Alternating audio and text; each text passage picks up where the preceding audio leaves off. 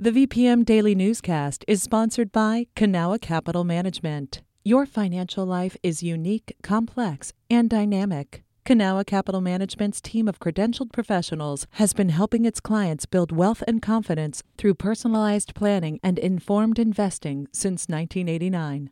Learn more at cancap.com. That's KANCAP.com.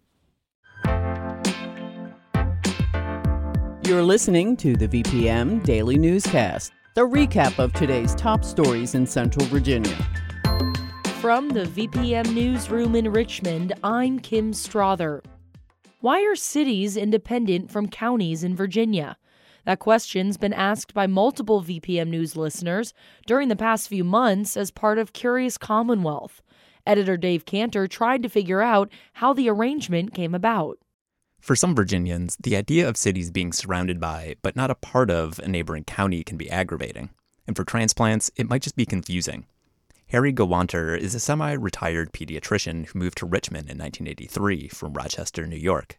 He asked us to figure out where the arrangement springs from. What I've seen over the years is, in fact, you have power brokers who can move across jurisdictional lines to get things that work best for them and not for the region. Another listener, Chuck Conway, framed the question a bit differently. He wonders if the structure of Virginia government keeps localities from working together to attract new businesses, like professional sports. How does Oklahoma City have a basketball team, a professional basketball team, and yet one professional team doesn't exist in the Commonwealth? There is, however, a $2 billion proposal to move the Washington Wizards and Capitals to a new arena in Alexandria. The city-county arrangement in Virginia isn't widely used in the U.S. Baltimore, Carson City, Nevada, and a few others are independent from their surrounding counties. Local governments in Virginia do form partnerships to focus on specific regional needs. A lot of times, these are economic development projects, like the Greater Richmond Partnership or Invest SWVA, where Tazewell, Wise, and other Southwest Virginia counties work with private partners on economic issues. Virginia is always unique, right? That's Brandy Faulkner, a Virginia Tech political science professor. She says the city-county arrangement can lead to localities butting heads. Sometimes you'll see a town almost at war with a county that is trying to push it in one direction, and the town might be resisting. That happens, but that's part of any democratic process of decision-making, right? But like many things in Virginia, this all goes back to Europe. England, Ireland, and Scotland had counties. Since there were only sparse populations of Europeans in Virginia during the colonial period, county governments were set up to provide some structure for rural living. Over time, the population and their needs changed. The demands that people had and the needs that people had in urban areas were so different that the General Assembly created this other form of government, the city. Brent Tarter retired from the Library of Virginia in 2010. He's written a handful of books on the state's history, including one on the various versions of the Virginia Constitution.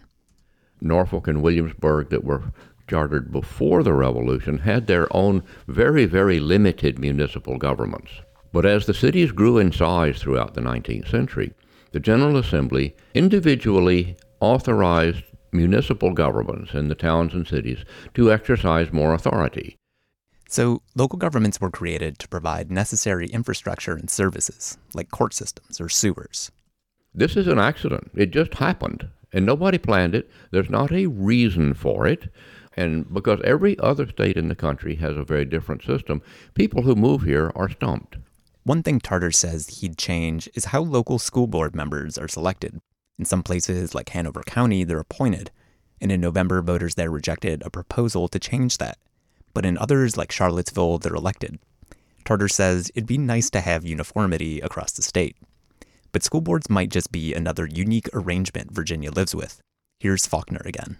All of these things are negotiated over time, which also lets us know that it can change for the future. She says there hasn't been a, quote, large-scale movement to change how Virginia cities and counties function. But the population is growing, and its needs continue to change. Dave Cantor, VPM News.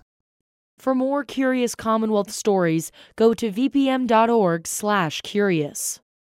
This has been the VPM Daily Newscast.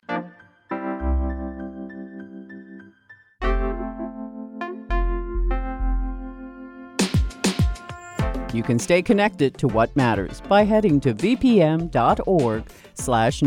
or follow us on Facebook, Twitter, and Instagram at MyVPM.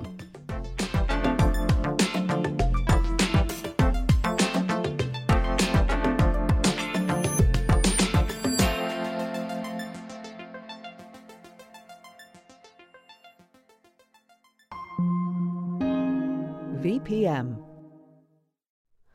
Hi, it's Terry Gross, the host of Fresh Air. We bring you in-depth, long-form interviews with actors, directors, musicians, authors, journalists, and more. Listen to our Peabody Award-winning Fresh Air podcast from WHYY and NPR.